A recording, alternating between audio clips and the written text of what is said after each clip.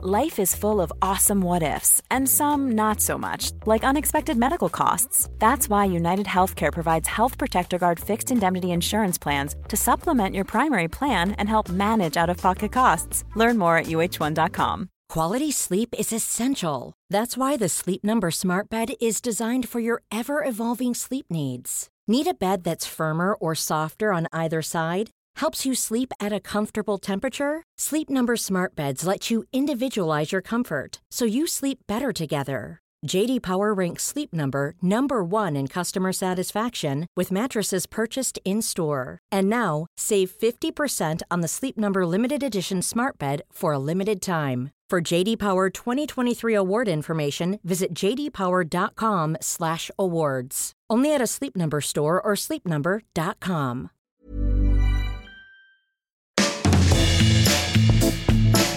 Hello, welcome to the 284th episode of Just Shoot It, a podcast about filmmaking, screenwriting, and directing. This episode is brought to you by patrons Dax Martinez Vargas, coming in at the $80 level! $80.08. I think there's some reason he chose that number. I wish that he had gone for $800 and 83 or 85 cents. 85 cents, yeah. Maybe would have been a stronger joke. I don't need to punch anything up for anybody, but think about the $800 level next time, Dax. Either way, shout out to you, buddy. Thank you so much. I'm Matt Enlow. And I'm Oren Kaplan. And today we have Matt Enlow on the show. And you have me, a sick Oren Kaplan, battling a variety of colds. None of them are COVID. I've been tested 3 times in the past week, 4 times in the past week and a half.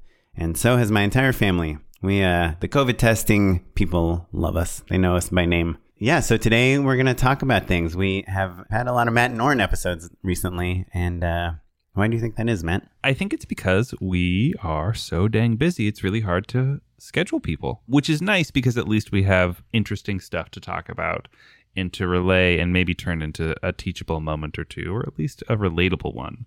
Yeah, it's nice sometimes when we have a variety of jobs to be able to talk about on the podcast. And from a personal point of view, I like it because people are like, hey, I didn't know you just were shooting in Kentucky or whatever. I was there. And you kind of grow your network just literally by talking about what you do, which is, aside from just shoot it, I think it's the second biggest piece of advice I give to people that are starting out in the industry and trying to figure out how to get hired as directors is, as obnoxious as it sounds, you just got to tell people that you're a director and tell them that you're working and tell them that you're making things. And eventually, when they need something made, they'll be like, oh, hey, Sabrina said that she's a director, so let's hire her. Well, and I think not to talk too much about the nature of the show, but there's a huge difference between adding value to a conversation and bragging about yourself. And so that's what we're aiming to do here and what you should aim to do. You mean then usually I'm adding value and you're bragging? Is that? Mm-hmm. Yeah, exactly. Okay. Just making sure I understand. That's the how contrast. It relates to the show. That's the dynamic of the show, is that I'm a disgusting braggart and you are filled with insight. So it's perfect. But no, seriously, if you're, self-promoting all the time on social media, people get pretty bored by that. But if you're adding to a conversation or asking questions or engaging with people, or even just showing a side of filmmaking that people don't often see, people like that. I saw a TikTok today just about a type of the inflatable lights, for night exteriors. It's like like the helium balloon. Helium balloon things, and it was like, oh yeah, that's nice. I don't know what that is, but I see why people like it. Yeah. So today, what are we going to talk about? We are going to complain about things. One of my specialties. Matt will probably frame it as lessons we've learned recently. And then we're going to talk about potentially the long game of being a director, how you do this for the long run. And we also have a listener question from Jamie Sadler, a longtime listener. Yeah, I think we'll get pretty technical on that one. So it's a nice combo of a handful of different topics. Yeah, but I think we're going to start out with reminding people we have a Patreon. If you would like to contribute $80.08, $800.85 to be even funnier, you're welcome to. It's patreon.com/justshootitpod. You can even contribute $1. It just honestly is just like the heart pulse that lets us know we should keep making the show. And it helps us pay our editor, helps us pay our a zillion fees and some of the marketing stuff we're doing in the near future. And yeah, we appreciate it. Patreon.com/justshootitpod. If you want to give $1, $4, $80.08, or even $10, which will get you a Just Shoot It podcast hat. It says Just Shoot It in big letters. So if you don't want people to know it's about a podcast, then I don't think they'll notice. They'll just know that you like to shoot stuff.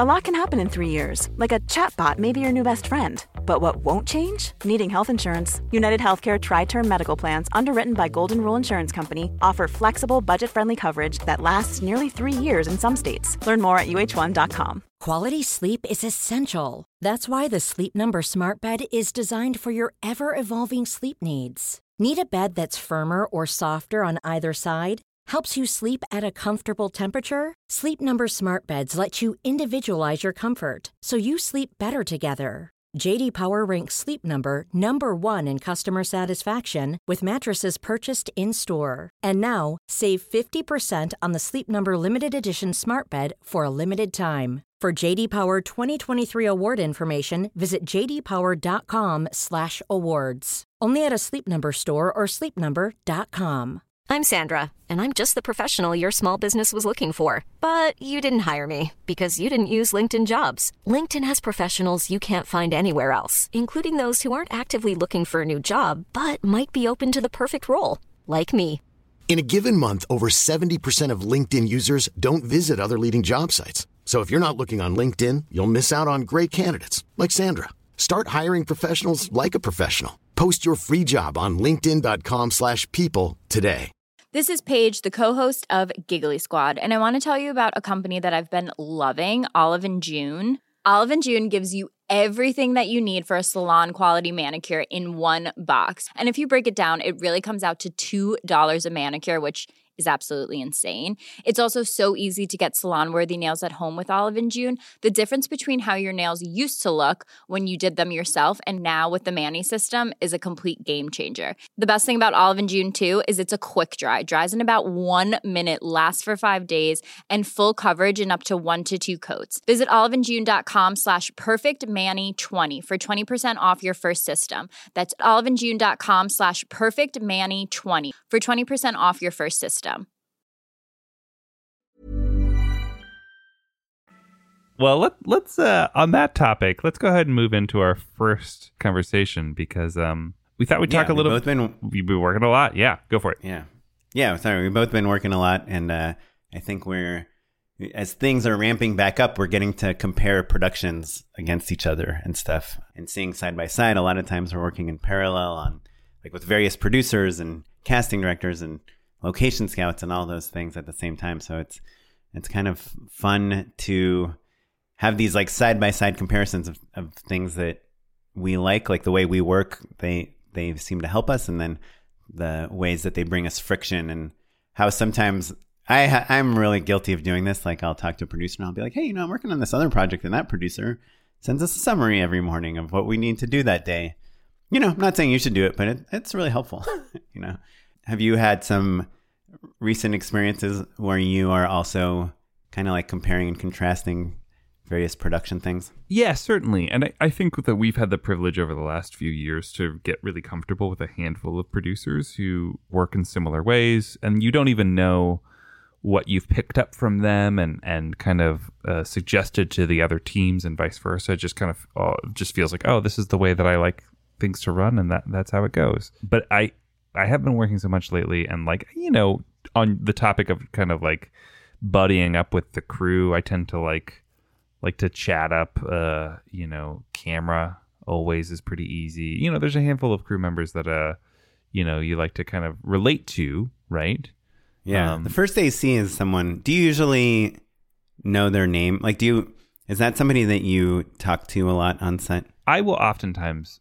It depends. It depends. A first or a second depends. If they're if we're on a job where the crew size is big enough that basically that first is just kind of buried in a monitor, and kind of the main thing they're doing on set specifically is keeping focus, and they're just kind of in the zone, I tend to not be able to talk to them because they're not running around quite so much. But like if they're, riding shotgun with an operator or something, yeah, I'll chat them up all the time because I like to be in it. I like to be on set with them for sure. And friendly. Yeah. Yeah. I mean, I guess I talk to, and I'm actually curious from the camera operators. Most of the DPs I work with are also operating the camera, to be honest. And I oftentimes talk to the first AC about focus. I'll say like, oh, can you react to this person? And I think it's just as acceptable to talk to the operator or the DP about what should be in 100%. focus. But I usually try to talk to the first AC because it makes me feel like they feel like I'm invested in how they're doing. And if we do something like, I kind of pivot a lot of times. I'll be like, oh, can you actually pan to the right? And like, as she's picking up this glass, can we go to her face? Mm-hmm. Yeah, you're kind of improvising a little bit. Or like, okay, like, you're calling out to the actor, go ahead and stay on your 2 so that AC can grab focus on it real quick. When you're in groove, it's nice, right? Yeah, but I'll say to the AC, I'll be like, ooh, that was great, like great adjusting. Sorry, I threw that at you. I kind of try to acknowledge they get very little credit when they're doing their job perfectly, 100%. and they get called out in front of the entire cast and crew when they're not doing their job perfectly. And so I try to actively call them out in front of the cast and crew when they are doing their job well, especially if it's a difficult one. It's like, hey, we're on a 100mm lens and someone's running away from they're us. running all over the place and stuff. Yeah. On a slightly smaller, on a different tangent, do you have a move for when you need to do a shot again for focus reasons? Do I have a move in terms of... like basically, like you've done the take a handful of times. The last one would be it, but it was soft. And everybody knows it except for the actors. So oftentimes I'll be like, okay, one more. And I never want to say like one more for focus because I don't want to call them out because they've typically been doing a great job the whole time. And, Yeah. I usually say like, hey, I need one more, I usually say for camera. Yeah. And then I'll say to the first, like, hey, Mike, did that feel sharp to you when, she leaned forward or whatever? And then I try to say it a little bit quieter, but... Yeah, or even typically they'll even say like, "Hey, I need one more," but you would never say one more for a better performance. Like no, but I mean, I guess I have 2 opinions on that. One is I won't say focus; I'll say camera, just so they know it's like a technical thing. But I guess the 2 opinions are: one, I always like to tell the actors why we're doing another take, and sometimes it's because of the performance, but I just blame the camera. And 2, and this is like a jerk move, but I would rather have a camera assistant upset at me than an actor upset at me. Right. Well, an angry camera assistant can still. They can mess things up, but yeah, but typically they'll do a good job. Oh yeah. You know what I mean. Anyway, back to the original point. The reason I brought up getting friendly with the crew is that you end up like overhearing people. Saltier, older crew members especially complaining about whatever the last show it is they were on. And like you hear the term thrown around like, shit, oh, that was a shit show. Oh, that one was a nightmare. People say that all the time. And so I realized, I tend to just like roll my eyes at that sort of mentality, right? Because, directors tend to have a better understanding of what all the different crew members are going through because we're interfacing with all of them more or less, Yeah. Or, sometimes we have a better sense of circumstances. Yeah. A quote unquote shit show might be a shit show because we're doing 40 different versions of some shot that everyone knows is like a dumb shot, but they don't know that there's a client over there that like is trying, or like a VFX supervisor trying to line up a hand movement with a certain line, and it has to be so precise or the whole thing doesn't work. Right.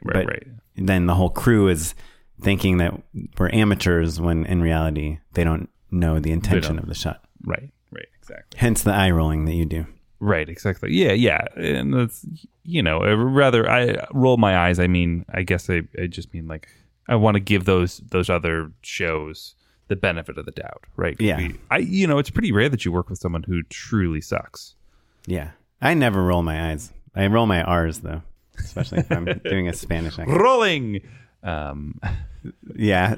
So what? So now you've found out that some shows actually are shit shows? Well, I have given it a little bit of thought, and I've been trying to formulate what it would actually take for me to think that something was truly bad. Like what is my own personal threshold? And I don't know that I've totally formulated it. But it seems like a chart or some sort of there's got to be like diagram, logic diagram that we can create that will help us determine whether a show is actually a shit show. And I think I maybe, for me personally, have figured it out, because the number one thing that I find frustrating in things is not whether or not someone is good at their job or not, though that can be a bit of a challenge depending on the piece. But to me, the thing that I find frustrating is when someone isn't trying or picking up on things. You know what I mean? Like when you have to tell someone the same thing 3 times. Like if someone's messing up but trying their hardest and like doesn't make the same mistake twice, fine, totally okay. But I think that there is a threshold where even that sense of openness probably maxes out, where if enough crew members, where you hit critical mass, where you can no longer get the thing you're attempting to achieve done in an efficient, timely manner, because you are thinking about all of the things that you need to fix or anticipate or figure out what you don't realize isn't going to be working. We take a lot of competence for granted, basically, is what I'm getting at.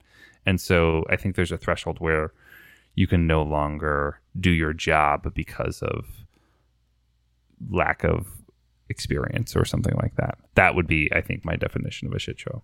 If one crew member does that? No. I think it has to be cumulative. That's what I'm saying. I think if like one person is bad at their job, that makes things worse for sure. But if they're teachable, then you're good. But I was going to say the thing that's frustrating for me is that I have a very good sense of most of everyone's jobs, but there's a lot of invisible work that happens, especially in production or places like that, where I don't really know. I can recognize the symptom, but I can't recognize the cause of what's wrong with it. And that's the source of frustration for me, is like I can't even explain to you why things are not going right because I don't have a deep enough knowledge set to diagnose the problem. Can you give an example? Yeah, like I think the trickle down of like understanding that a PR, I don't even know. I don't know what I don't know, I guess is what I'm getting at. But I know that there were things that happen behind closed doors or that happen off site that do have ramifications on set for sure. And you're just kind of feeling the effects of them rather than the lack of organization, for instance, on set. Does that make sense? I guess no. Yeah. To be honest, I'm like not really tracking it. I guess what I'm saying, like, I can think of times where, like, I can show up and I'll be, like, annoyed that breakfast isn't ready, right? And it's not that I'm mad that breakfast isn't ready. I'm a big boy. I can just eat some Crafty or whatever. I can eat whenever I want. It's not a big deal. But it tends to be like, oh, that's the final domino in a bunch of things cascading earlier. That means that things weren't scheduled properly. That means that people were late. That means that we probably didn't hire the right people to get there on time in the first place, which means they probably don't, like all of those things, for instance. And so like, I don't want to be a person who's complaining about something superficial, but it's really more that I'm saying like, this is an indicator that things could be wrong elsewhere and I'm feeling it and I can't point to what those things are exactly.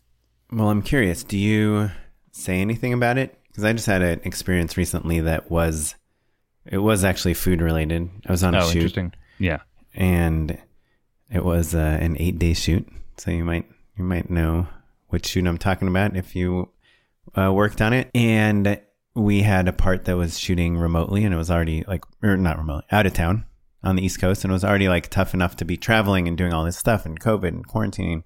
And for Crafty, all they had was like sodas, water, and then like Doritos, like a bunch of snacks, And I said, I'm not very picky with food, but I said to the producer like that night, like, do you think we could get some healthy food at Crafty? And he was like, what do you want? And I was like, I don't know, nuts, fruit, like something. But like, I guess I framed it as not for me. So he ended up actually buying me a bunch of stuff from Right. me.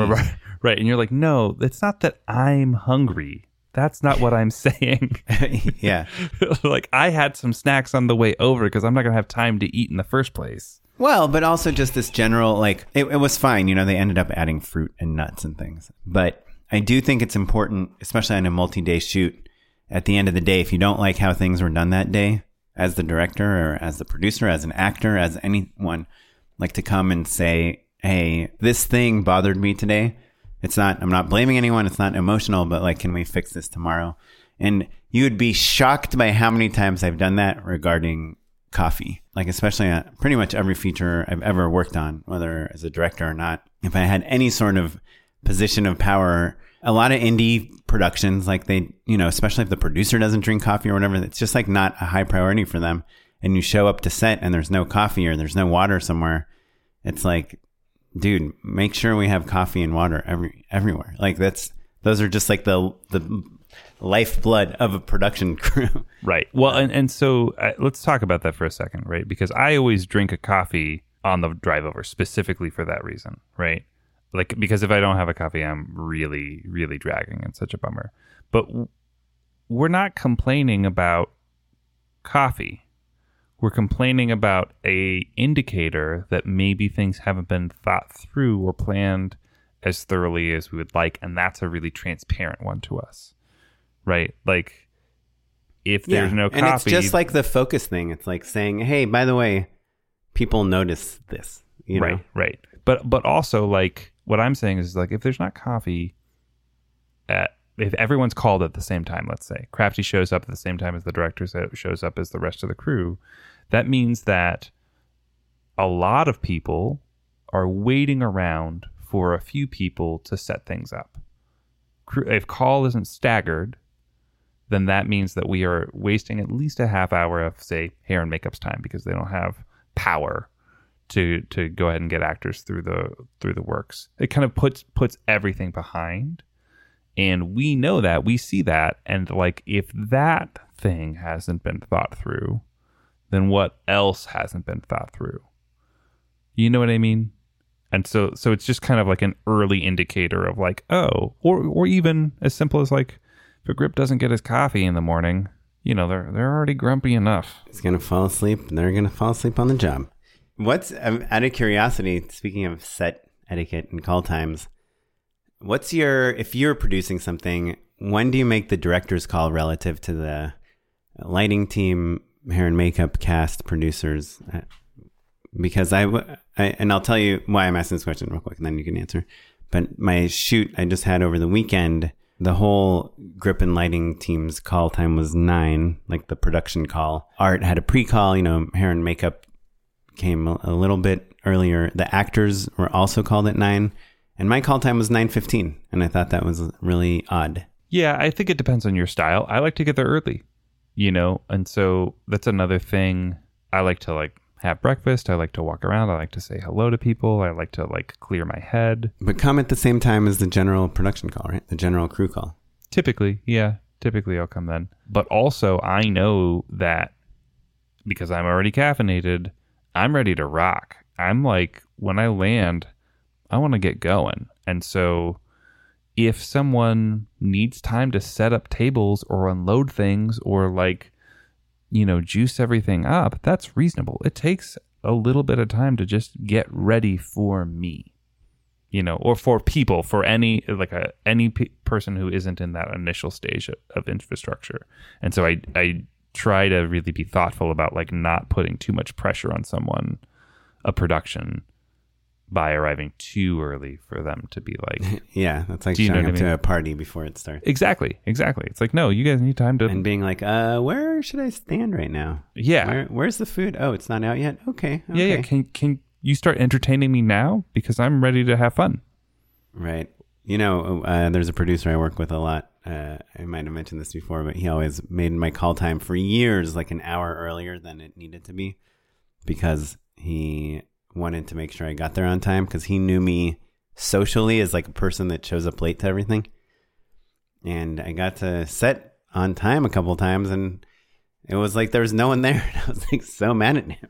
It's like, what is going on here? He's like, sorry, I know you're always like an hour late to things. Anyway, that's a funny story. But yeah. Are you still late to things? Besides our podcast? I mean, I was a little late to my 9:15 call. I got there like 9:25. But I try to be early. And to me, the worst thing is to like show up to set and like the camera is pointed in the wrong direction and they're already art and everyone's already in lighting is working on that shot. And I'm like, you know, what a waste of time. What a waste of their time. Yeah. If the camera's not pointing in there. Or so that's a reason to get there early. Yeah. Or I'll like just compromise reason. And be like, I guess that's fine. Yeah, I guess we'll start there or whatever. Yeah. But yeah. But if the AD comes over and is like, hey, Oren, I know we were thinking of starting in the other direction, but for these reasons we changed. Yeah. Then it's probably easier. Yeah. Then I probably disagree with them. Do you have a threshold for let's not even categorize it as a shit show where you feel like you're no longer in a zone where you can do competent or even great work, you know? Yeah. Well, honestly, in the last many years, for some reason, basically since we started this podcast, I've mainly directed commercials or at least something with a client where I'm not the final call on creative decisions. And 98% of my frustrations have come from that, from my disagreements with the people who are above me on the food chain and that I disagree with their creative decisions, or I feel like we've set, quote unquote vision, I don't love that word, but like a vision for what we're shooting. And then they come in and they start demanding I change random things that are kind of breaking that vision. But in terms of like on set, honestly, other than like art, wardrobe, camera, like, I don't know. I have a pretty high threshold for tolerating like mediocre work. And if it's like a sound person, and like this hasn't happened in years because I work with like great sound people usually, but if like every shot the boom is dipping into the shot or there's like a boom shadow on something, like it's clear to me that's an inexperienced boom operator that is standing in front of the lights instead of on the opposite side of the lights, then I will start like proactively like fixing it before the problem even happens. Like the second setup, I'll be like, by the way, Scott, you can stand over there, if you can boom from over there, you can do this. And by the way, here's the frame light. And I kind of try to like teach them by talking to them, by acting like we're, talking the same language. I guess maybe you're helping elucidate the thing that I'm really getting at is that like, because I think of that like, telling a boom operator to stand in a certain spot. That's a totally teachable thing. I can work with that person and, in private be like, hey, the reason I keep asking you to stand in these places is because, you keep throwing shadows. And so obviously that's bad. And then they pick it up pretty quickly, And the thing that I find frustrating is when it's far enough away from me that I'm only feeling the effects of the mistakes without seeing the causes and therefore can't help remedy them. Yeah. Yeah. I mean, I think something I've seen a lot of that falls into that category recently is just like getting notes from people that are not in the room with you. Like how the AD talks to the second AD, talks to the producer, talks to this. And it's like someone on a walkie is like, by the way, none of what you just shot is usable because of this one weird thing. And you're like, wait, what? Yeah, Pepsi can was facing the wrong direction. And it's frustrating because I don't know how to fix that. And I'm like, why didn't you tell us earlier? And they're like, well, the zoom was down, Right. Like there's a lot of that type of stuff that I and that's different though. The zoom being down. Yeah. That's an example of like, things that are outside of your control, like a tear deck busting. Right. You had your shoot with a certain camera that like kept breaking. Sure. Right? Yeah. And video feed. I would say that it's 50% our fault and 50% just bad luck, Again, if you keep making the same mistakes over and over again, then you need to just like get a new piece of hardware. Or you have to diagnose a way to fix it. And like in the moment, it's really hard to like stop down and like really troubleshoot something. And sometimes you just end up limping along through the rest of the day. So it's a little bit of column A, a little bit of column B on that stuff. Yeah. Yeah. Well, I guess to conclude my thoughts on this about what makes a show a shit show and just reflecting back on my last couple of years of shooting, 9 out of 10 times it comes from my disagreement with the clients or, whoever is paying me on, how to prioritize things and what we should shoot. And then the other 10% of the time it's scheduling issues, or we've just scheduled way more than we could humanly shoot, which a lot of times is related to the client stuff also, or a producer that is just over-promising. Yeah. So we're like being set up to fail, which is usually something that happens before the shoot. And then on occasion I'll work with a technical team, a lighting team, a camera team, a art team that I feel like is taking a long way to an easy ending, like moving all the lights for something where we could frame them out or cheat or do something, or on the contrary, they'll try to cheat something where I know it's not going to work because of the way they want to cheat it. So there's a little bit of that, but honestly, I don't feel like, even though I complain about, I don't feel like I've been on many quote unquote shit shows recently. And I've been on 5-person shoots too. And, they've I'm not saying because I work with the greatest crews or anything. I don't think it has anything to do with crew size at all. I think it's mostly or even attitude. I think that's what even it boils experience. down to. Yeah. It's just do you have a good attitude or not? That really is the bottom line. Oh, cool. Yeah, awesome. So, hey, we are here with Nate Watkin, the founder and CEO of Assemble. It's a new platform for producers to organize basically everything from calendars to assets to files, sharing video, everything. Nate, tell us what Assemble is, why it's great, and why you made it. Absolutely. Assemble is an end-to-end project management solution for producers. We bring production calendars, task management, asset management, file sharing, all into one platform to enable you and your team to collaborate together from the start of the project all the way to final delivery. I was a producer in my past life, and I was always using 4 or 5 different tools, juggling between them, or trying to use a generic project management software that wasn't quite right for our industry. And so we decided to set out and build Assemble from the ground up as an end-to-end project management platform specifically for productions and for producers. Yes, I love that. So rather than using a ton of different systems that we've all been familiar with over the years, this consolidates things into one thing that's tailor-made for production specifically. So only features that producers and production need and none of the extra fluff that different industries may want. Exactly. We built this platform from the ground up for producers, and every single feature, whether it's the calendars, file sharing, asset management, has been built through the lens of a producer specifically for this industry. That's awesome. I love the fact that you can just share documents and edits and things with people, and they don't need to have any apps installed or accounts made, which is the bane of my existence. So thank you for that. And as a person who just finished delivering a movie, I love the idea of having all of my wrap materials in one location. That just makes things especially easy when it's time to turn things over to a production company or a studio or a distributor. Yeah, as producers, I think we're always living across our emails, our phones, a million different Dropbox links and expired WeTransfer links and everything else that's out there. And this is a headache that I experienced myself for years. And so our goal is to bring everything in one place, get rid of all of the back and forth email communication, and give everyone one centralized place to know exactly where the project stands all the way through until archival. That sounds really cool, Nate. You said expired WeTransfer link, and I blacked out there. So I missed what you said, but it sounds pretty good to me. Well, so if people want to try it out, find out what all the features are, and figure out how it works for them, what should they do? Absolutely. You can head over to assemble.tv and sign up for a 30-day free trial. Also, for listeners of this podcast, we're offering an additional 1 month free. Just use the coupon code JustShootItPod at checkout.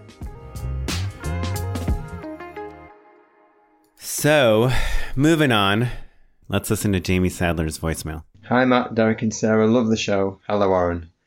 If you were working on a project that had boxing in it, and if the finale fight scene, obviously more and more damage gets done to the fighters, would you do that in camera with makeup, or would you do that in post? Interested to hear your ideas. Trying to figure that out at the moment. Okay, cheers. All the best. Ta-da. So thanks, Jamie, for the question. Let's start with your sick burn, where he says hello to you and Derek and Sarah. Tells you love the show and then adds me at the end. Thanks. Thanks, Jamie. Joke's on you. Shout out to Jamie Sadler. After I heard that, we fired Derek. So that would never happen again.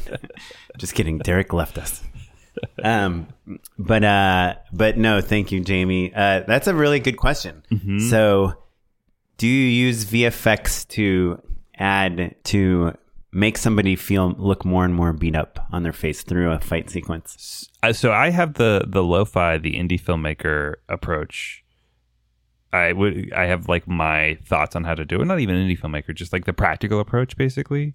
And I'm curious to hear how you would embellish this with VFX, because I think you and I can both agree that like strictly doing VFX would be too resource intensive. Like unless you're David Fincher doing like blood, like dripping blood or like nosebleeds or like any of that stuff is pretty expensive. Is that right? Or is that an incorrect assumption, Oren? I would say that's kind of incorrect. Obviously, it depends on the footage. Because you see footage of like, you know, Fincher loves to he doesn't do any blood resets on anything. It's all like if you look at like Girl with the Dragon Tattoo or like Gone Girl or whatever, Girl with a Dragon Tattoo has like some really great footage of like people just getting beat up, and then you realize afterwards like, oh, it's all of the blood is fake. Yeah. So I think that if your footage has like a ton of light flares, if there's a ton of motion blur, if a ton of things are going in and out, like a boxing sequence like Jamie is referencing, like if you had a shot over the audience, you know, like maybe you're seeing people cheering and it's like over the audience onto the boxing ring and our boxer is there. Like, so there's the ropes of the boxing ring, there's the audience, there's a lot of stuff to rotoscope, there's light flares. That becomes a pretty difficult visual effect to pull off convincingly to make it look good. Is like someone getting punched in the nose and then their nose starts bleeding. Is that not that hard to do with visual effects? I would say it's not that hard to do.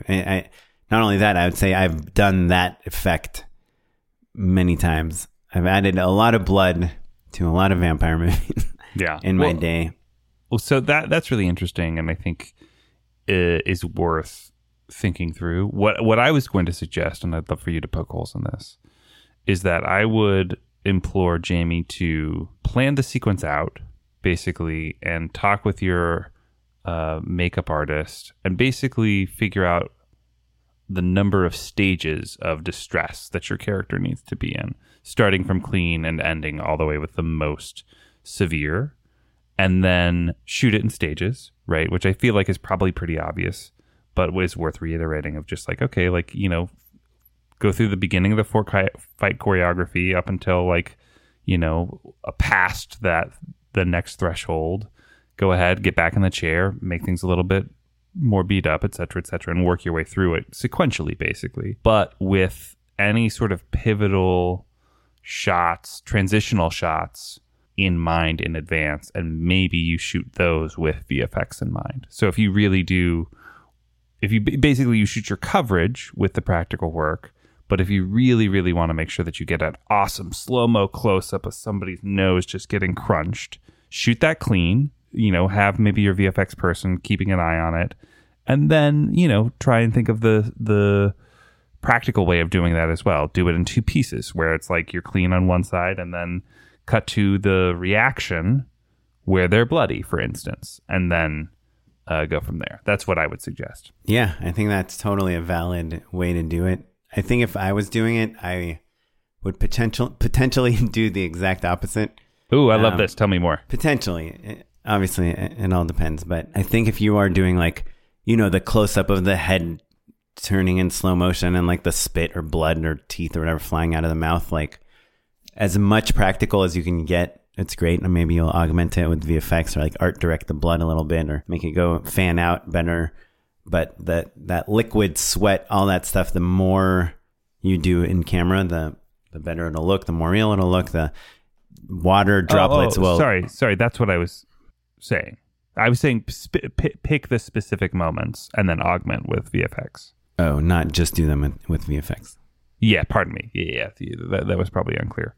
Great. Well, then we're on the same page. But keep going on your point. All of the embellishing VFX with VFX is always the better way to go, basically. Shoot what you can practically. But my guess is this question comes from, look, if you have $1 bazillion and you can shoot for as long as you want, you can do what Matt said, right? That's like the most obvious way. You start clean, the 3 punches in, like he's got a black eye or whatever. 5, 7 punches in, like round 3, she's broken her leg, and there's like and not to cut you off, but also this is the exact sort of sequence you pre-shoot with your iPhone. There's the previous episode that we talked about. Yeah, do not shoot on Android. Whatever you do, cut it in advance so and can talk through with people. This is what you're thinking of doing. But and the other thing that's nice about doing pieces practically is that you can shoot coverage and you can find other pieces in the edit. Like you're not locked into that previs, especially. Sorry, as you were saying, Warren. Yeah. Before, you didn't mean to interrupt me. Where I was going with that is that if you don't have $1 million, sometimes someone like your assistant director will say, hey, we have this wide shot set up. Can we shoot all the wide shots right now? Hey, it took us 20 minutes to switch to the Steadicam. You have an hour left to shoot, can we shoot all the Steadicam stuff right now? Now we have the camera. We only have one camera. It's rigged above the boxing ring. We want him to fall down facing the camera, 2 times. The second time he gets back up or whatever. The first time, I guess maybe he gets back up. You have all these camera setups and you're trying to block shoot this fight. However, the problem is the director, Jamie Sadler, comes and says, hey, problem is, so now we have to put makeup on and makeup on again, makeup on. And then now we switch this new angle, reset all the makeup, bring him back to clean. But now this blood is staining him and this is torn and this, so unless you have 10 cameras, it's like hard to do all that. And you're lit and you have a budget to light in a way where you can go 360 and all that stuff. So if you're like, hey, let's do this overhead angle. And the first time he falls down, it's like he walks out and he gets punched in the face. He falls to the ground. All he has is like a little bruise on his cheek. But the same thing happens again in round 10. And now his face is like totally messed up. And it's a relatively wide overhead shot. Yeah, maybe actually just shoot the bruise and then in VFX match that like totally messed up face. So you don't have to spend 2 hours on makeup and then another 20 minutes undoing it and then 2 hours again later. So I think it's shot specific. Jamie, if you want to send me your shot list, I'm happy to give you my input as a VFX artist. But to Matt's point, you do like plan it out, not just in terms of how the sequence edits together, but also in terms of what order you shoot it in. And it's like maybe allow yourself 1 or 2 full makeup resets and and do it that way, or allow yourself coming back to a shot 2 or 3 times. So like you said, we have 3 stages to the fight. First stage we do this, and then for special parts like the end of the fight, the end of the stage or whatever, we use VFX to bridge ourselves to the next phase. So yeah, so it's always a puzzle that's really hard to figure out. But I do think VFX cuts and blood and things like that on faces nowadays is pretty easy to do. Sure, easier than it used to be, for sure. So I wouldn't like ruin my entire shoot schedule to avoid it. Right. Well, and I think maybe you bring up the point of like reset time, right? If we're talking about, say, blood capsules in a mouth spitting blood, easy cleanup, just towel them off and then go ahead and do it again. But it sounds like, Oren, what we're really describing is the difference between Hong Kong style shooting and coverage, basically, right? Like Hong Kong, back in the day when you shot a Kung Fu movie, you picked your shots, you shot in order, and it took 2 days to shoot a cool fight scene, Yeah, and you shoot it all outdoors with like a bounce board and a couple of big lights. Yeah, and Jackie Chan just, did the take 30 times before it was awesome. Yeah. So that's a thing to think about, though. Or right? American style, like the attack it with manpower is, well, they probably have manpower in the Far East as well, but let's get 5 cameras.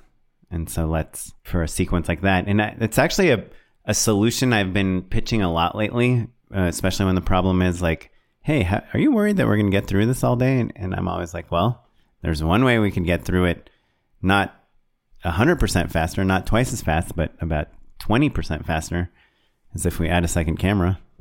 And yes, we need an operator and a camera assistant and another camera body, but we can probably share lenses. So that's why, you shoot with multiple cameras, so you don't have to do 7 makeup resets. Pros and cons for sure, but certainly think about that, Jamie. Awesome. Great question. Yeah, love it. It's fun to get a first technical good question one we've gotten. I challenge our listeners to send us a better question. Let's finish up the last one, our last topic, the long game. Oren, this is something that you and I talk about all the time, and really boils down to the question of like, how long are we going to keep doing this? And in what ways does our career need to grow and change in order to maintain our lifestyles and continue to be hired and to continue to be competitive? And what are the alternatives? Yeah, basically? And to get real zeitgeisty with it, like how does your mental health come into play as well? I think people are realizing that is actually kind of important. Certainly, like the IATSE has kind of been exploding with like the number of hours that crew members work, and directors are lucky in that we don't work nearly as physical or as long typically on a shoot day. Yeah, on a shoot day. Yeah, so there's that. There's the physical manual labor of it, but there's the emotional stress. I think we are, we're pretty high on the list of the stressed out people, and we do a ton of work in order to get an opportunity to work. So we work a lot for free. We have like kind of higher risk, higher reward model of freelance work. We're pitching a lot, and we're not always landing what we pitch. And so I saw someone on Twitter say the other day, if you're not depressed right now, what the fuck is wrong with you? Which I thought was such a good tweet, because I think it's the state of the world, or at the very least, people on Twitter right now are scared about Delta. They're wondering what's happening with everything, with politics, with climate, with work, with rent, our relationships with other countries and stuff. And so it made me think, like, when I'm in the middle of a pitch on a commercial pitching against 2 or 3 or 4 other directors. I don't know. It's a fairly competitive job pitch. And I have a lot of stuff going on in my life, between being sick and kids being sick. And, you have a lot of stuff going on in your life. Like, we all have these life things that are going on. We've been doing a lot of living in the last 6 months. Especially if you have kids, or you have a family, or you have sick relatives, or you're trying to make moves unrelated to work. Or you're paying attention to the world at all, basically. Yeah. Plus, there's the fear from Delta, from politics, from all this stuff. Like, we have this weird recall election coming up that's like stressful just thinking about it. Plus work. And I think, like, well, when I'm like so distracted from like working on my treatment or figuring out my pitch or coming up with a good, clean idea for this, like, are the people I'm pitching against also having the same anxiety, or are they all young bucks that just graduated film school and are filled with a million ideas and can spend 23 hours a day pitching? And that stuff does kind of get me down sometimes, because I think I can't, for the next 30 years, I can't just always be competing against people that are spending 20 hours a day, pitching, without any other life stuff or stress or anxiety going through. And I think a lot of that is in my head. I think everyone has life stuff and anxieties. And if it's not kids or sick pets or political stress or whatever, then it's something else. But it does make me question a lot, like, how long I can maintain this. And if there's, like, even the very successful directors we know that have been on this show, that have directed episodes of TV or directed some movies, like, when they are in their 60s and 70s, like, I don't know that they're going to be getting the call to come direct the next episode of, whatever new TikToker show there is. Yeah. Queen's Gambit is, at that point. Well, it's funny that you bring up Queen's Gambit, because that guy has been...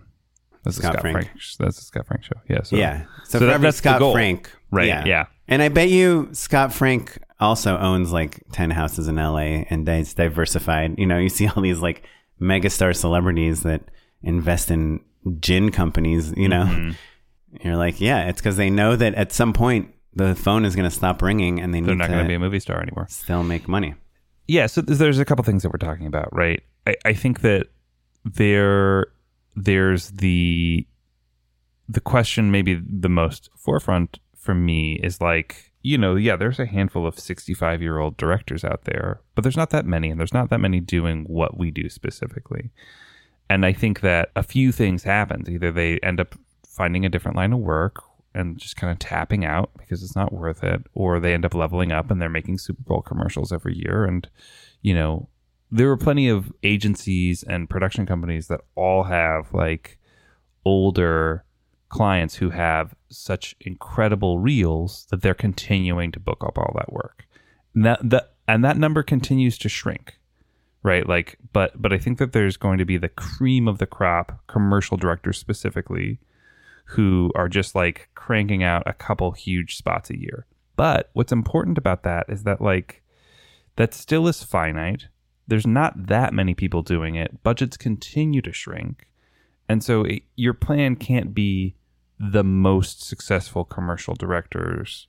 Right. Like to be one of the top 10. Like top 10 or even top 100. Top 100. Yeah. There's no more than 100 Super Bowl commercial directors, I would say. Yeah. But even think of someone that's directing like a Jack in the Box spot or some other big high level thing. Maybe it's not a Super Bowl spot, but some national broadcast spot or an episode of Blackish, or an episode, or, or a movie, like a horror movie for Sony or something, like an $10 million. Like, not the A+ list, but the like A- or B+ list, A-, I'd say, work. Like I think really the A list, not A+. I think oftentimes when people say A list, they really mean A+. Yeah. Like the difference between a $100 million movie and a $12 million movie. Right. Right. Yeah, that's still A-list. A $12 million movie is still A-list, I would say. Yeah. But then, like, think about a 65-year-old director, right? This person has a kid in college, 2 other kids. They have a mortgage payment and car payments and all these things, all these obligations to go to their kid's graduation. Now, this person, let's say they get a one-day commercial shoot. They need to make $30,000 on that shoot to maintain their lifestyle. And now let's think of like the Gen Z or the 23-year-old that just graduated from AFI, has some awesome shorts. Like one Sundance has like 2 great specs and some amazing TikTok video or whatever. That person needs to make like $3,000 on this shoot day, like literally a tenth to maintain their lifestyle. And they have none of these. Like they can say, hey, sorry, I'm not going to go camping this weekend because I got a treatment. I'm going to work on this. They can cancel their life in a way that this $30,000 director can't. So if you are the client or the agency and you're not doing a Super Bowl spot, like you don't need a celebrity director. Like who do you hire? Don't you hire the younger one every single time? It's less that. It's more like who's going to have a better pitch. Yeah. I mean, I guess that's the optimistic, like meritocracy version. No, I think it's the other way around. I think that ageism certainly exists, but I think it's a little less transparent than like, oh, they're too old. But what you're saying, Oren, is that this person who is 65 needs the money more, has less time, has had less time for the last 25 years to learn what the cool trends are, has out-of-date cultural references, can't relate to the 30-year-old. Let's take it from a creative standpoint. Let's say that they're equal, they don't need to be disconnected. But here's the thing. The 65-year-old probably has a better reel, right? Like that's the thing that experience gives you is like a stronger But it has reel. to be recent. Like if you directed that Got Milk commercial, or Where's the Beef or whatever, or Pop Alka-Seltzer, Pop Fizz, like these giant Goliaths of commercial history. But you didn't stop shooting in between then and now. No, but I've been on rosters where there's other directors that have incredible spots, like multi-million-dollar car commercials that can't yet work because they left to do a feature and write a script and do this, and now they came back 5 years later, and now their 4x3 commercial, which is a $5 million commercial, doesn't stand up compared to like this really cool Samsung Galaxy spot. I do watch like younger creators just with like a DSLR, just throwing the camera around. Do you know what I mean?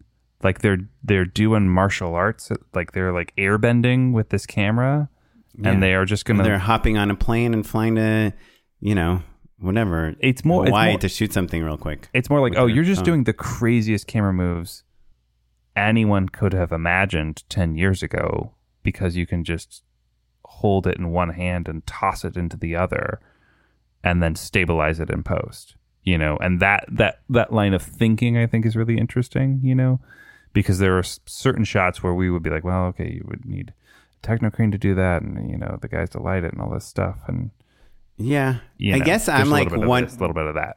I'm talking about like one level removed from that, like one level removed from the who has the better idea or who's like more interesting, more creative, more connected to the zeitgeist or whatever, like knows what's going on. I'm talking about, let's say 65-year-old director has this really great pitch, these cool match cuts, this thing. They just saw this awesome sequence in a music video and they, you know. Well, I'll say this, I don't think that an agency will you'll get pitched if they can't afford you.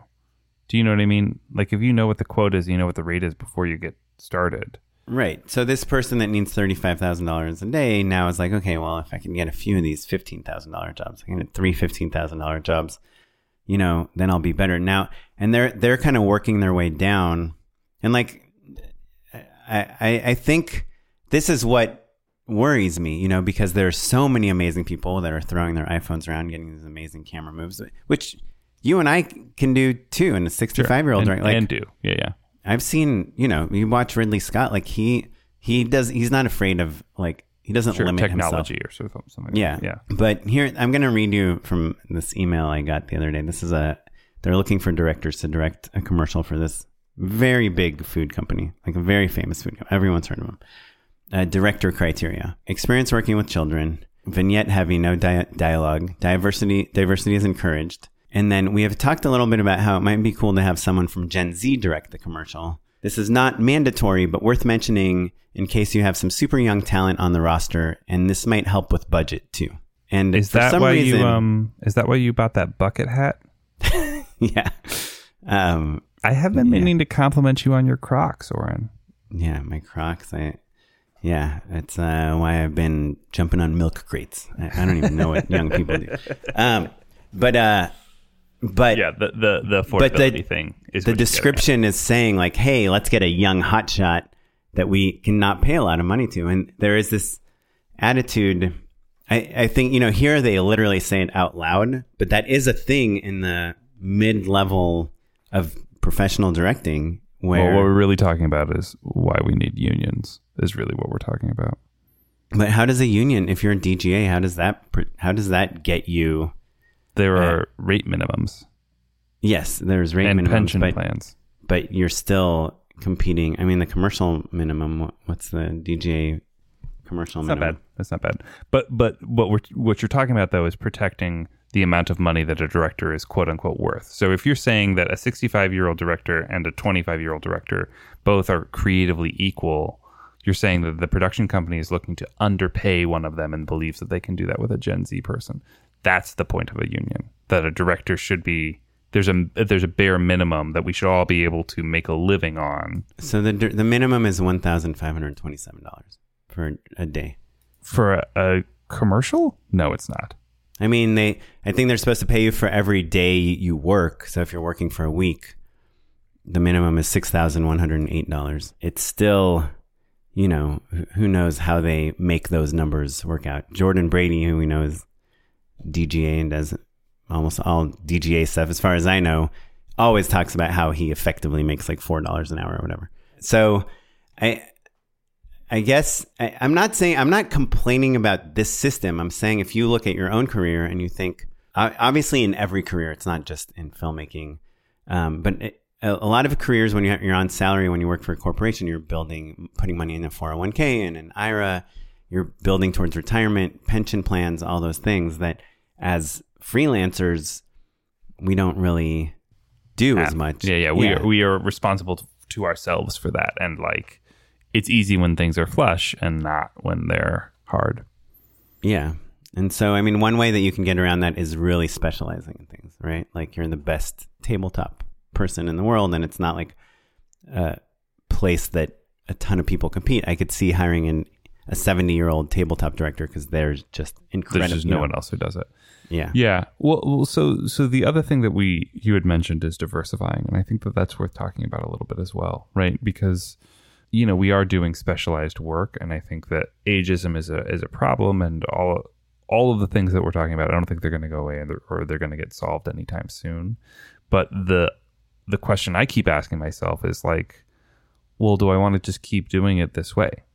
There were people, you brought up Ridley Scott, who's not afraid of embracing his, this or that or the other. Most of the big commercial directors that we admire, and most of the, film directors that we admire, all started companies. They all have they're scot-free. There's a development arm, there's a production arm. They have leveraged their success and turned that into a systematized machine that builds passive income for them. Right. So that's one real popular way to do it. That's truly making it in Hollywood. When people say making it, it's not whether you have a good movie or a bad movie. Getting it to Sundance or having a number one movie at the box office, those are all awesome things. But like passive income based off of the credibility of your name is really, in my mind, what making it is. Anyhow, we love our lives and our jobs, and you should too. Yeah, just shoot it, everyone. You want to jump over to unpaid endorsements? Let's do it. Unpaid endorsements. I've got a callback actually to. Congrats for an audition. Yeah. I play Tired Man #2. Oh yeah. I'm hoping Tired Man #1 gives me a line. Allison Akel, who was in our development week or month from a few years ago, recommended TikTok, and I remember being like, okay, that's cool. And I downloaded it, and I was like, oh, this is going to consume all of my life, and I can't deal with it, and just thought it was for young people.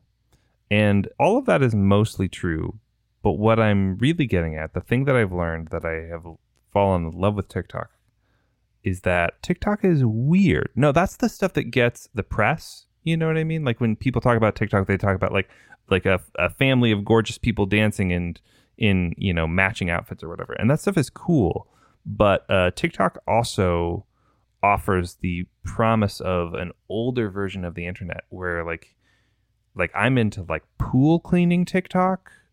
I'm into like weird glimpses into other people's lives. I followed a channel recently where a guy just like uses a super powerful magnet to fish out stuff from murky rivers. There's like some Irish twins who clog to pop songs, like Riverdance basically, to like Green Day or whatever. It's so weird, it's so strange, and millions of people are watching it. And it just, again, reminds me of the promise of the internet, where it was like, oh, you can just kind of do your own weird thing and maybe people will like it and maybe it will lead to something. And that is, I'm glad to have back in my life, basically. Yeah, I kind of hate it. I mean, I find myself watching videos about how I can save on my car insurance like halfway through until I realize it's an ad, like over and over and over. That's my TikTok experience. I mean, it's cool. It's cool. It's a lot of people dancing. Yeah, but what I'm saying is that if you kind of start showing TikTok what you like, you get weirder and weirder things. I get a lot of like, okay, let me stop you right there. Okay, let's break down the logical fallacy of this anti-vaxxer, Right. And that I find quite grating, even though I agree with them. And there's that TikTok voice, which is pretty interesting. Yeah. Very confusing. Step one. Yeah. I'll go first. Anyway. Well, I'm going to endorse, now that Matt's introduced you all to TikTok, I'm going to have an equally weird I guess dumb I'm endorsement. Saying I opened my mind back up to TikTok, and it was worth it. And if you're curious and like dipped your toe in the water and you're like, I don't know if this is for me, give it another shot. That's all I'm saying. Yeah. If you have a treatment to write, a pitch to develop, and you want to waste your time, TikTok. There you go. Put it on your phone. You go. I mean, I actually watch a lot of TikTok, and that's why I'm so mad at it. I just you've probably used this before, but have you ever used Evercast? No. Is that like Evernote? No, it's like a remote video editing software. No, interesting. Tell me more. Yeah, I just did like a remote edit session yesterday, and I got a link and it's like, click here, and it opened it up in Chrome, and it's called Evercast, and the editor was using it, and I could see his screen, and he could channel the audio from his edit session right into my, like, I could hear it super clear, and it played in real time, and it prioritized the video from his Avid, over everybody else's cool. video. That's great. And we had like some, creative people in there, like the copywriter and the art director and the producer. And it's kind of like Zoom also, but you can watch the edit and then they can share their screen. And I have not done a lot of remote editing. It's mostly been like Frame.io. Here's a cut. Give us some notes. And then I'll be like, can I just get the footage? And then I'll edit some stuff and I'll send it off. I'll be like, can you do this? But with Evercast, I can actually see the edit like I'm watching. And do you like it better? Do you feel into it? Like, have you embraced it? Way better than like just watching a Zoom link on my own. But I think it costs money. Yeah, it looks kind of expensive. But I think you could probably get a free demo if you're working on like a short or something small and you want to edit with someone remotely. Check it out, evercast.us. I had a really good experience with it, only in that it's like so simple and it worked, and I didn't need to install any other software to be able to work with our editor on a cut. That's pretty nice. Awesome. Okay. Well, Oren, marathon. That's all she wrote. Maybe our longest episode ever. No. Thanks for listening, everyone. Dude, it feels like it. Many over 2-hour episodes, but clearly you're bored with my complaining. Action. All right. Well, thanks so much for listening, everyone. If you want to drop us a line, maybe recommend a therapist or a financial planner to either of us, you can email us at justshootitpod@gmail.com, or across all social media at justshootitpod. You can find me at Mr. Matt Edmo. And I'm at O Kaplan on Instagram, at SmiteyPyleg on Twitter. This episode was edited by Sarah Weirda. That's the whole team. That's the whole team right now. Adding more soon. So yes, don't forget about our patreon.com/justshootitpod. Yeah, for those of you that didn't email us about social media manager stuff, we will get back to you. Thank you. And yeah, that's all there is. The music you're listening to is from the artist Jazar. And we'll catch you next time. Thanks, everyone. Bye. Bye.